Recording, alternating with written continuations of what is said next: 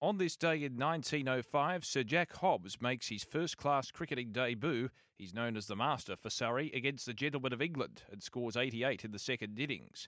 And on this day in 1963, future Basketball Hall of Fame point guard Bob Cousy plays his last NBA game for Boston as the Celtics beat the LA Lakers 112-109 in Game 6 for their fifth straight NBA championship. As we celebrate this day for Tobin Brothers Funerals, celebrating lives.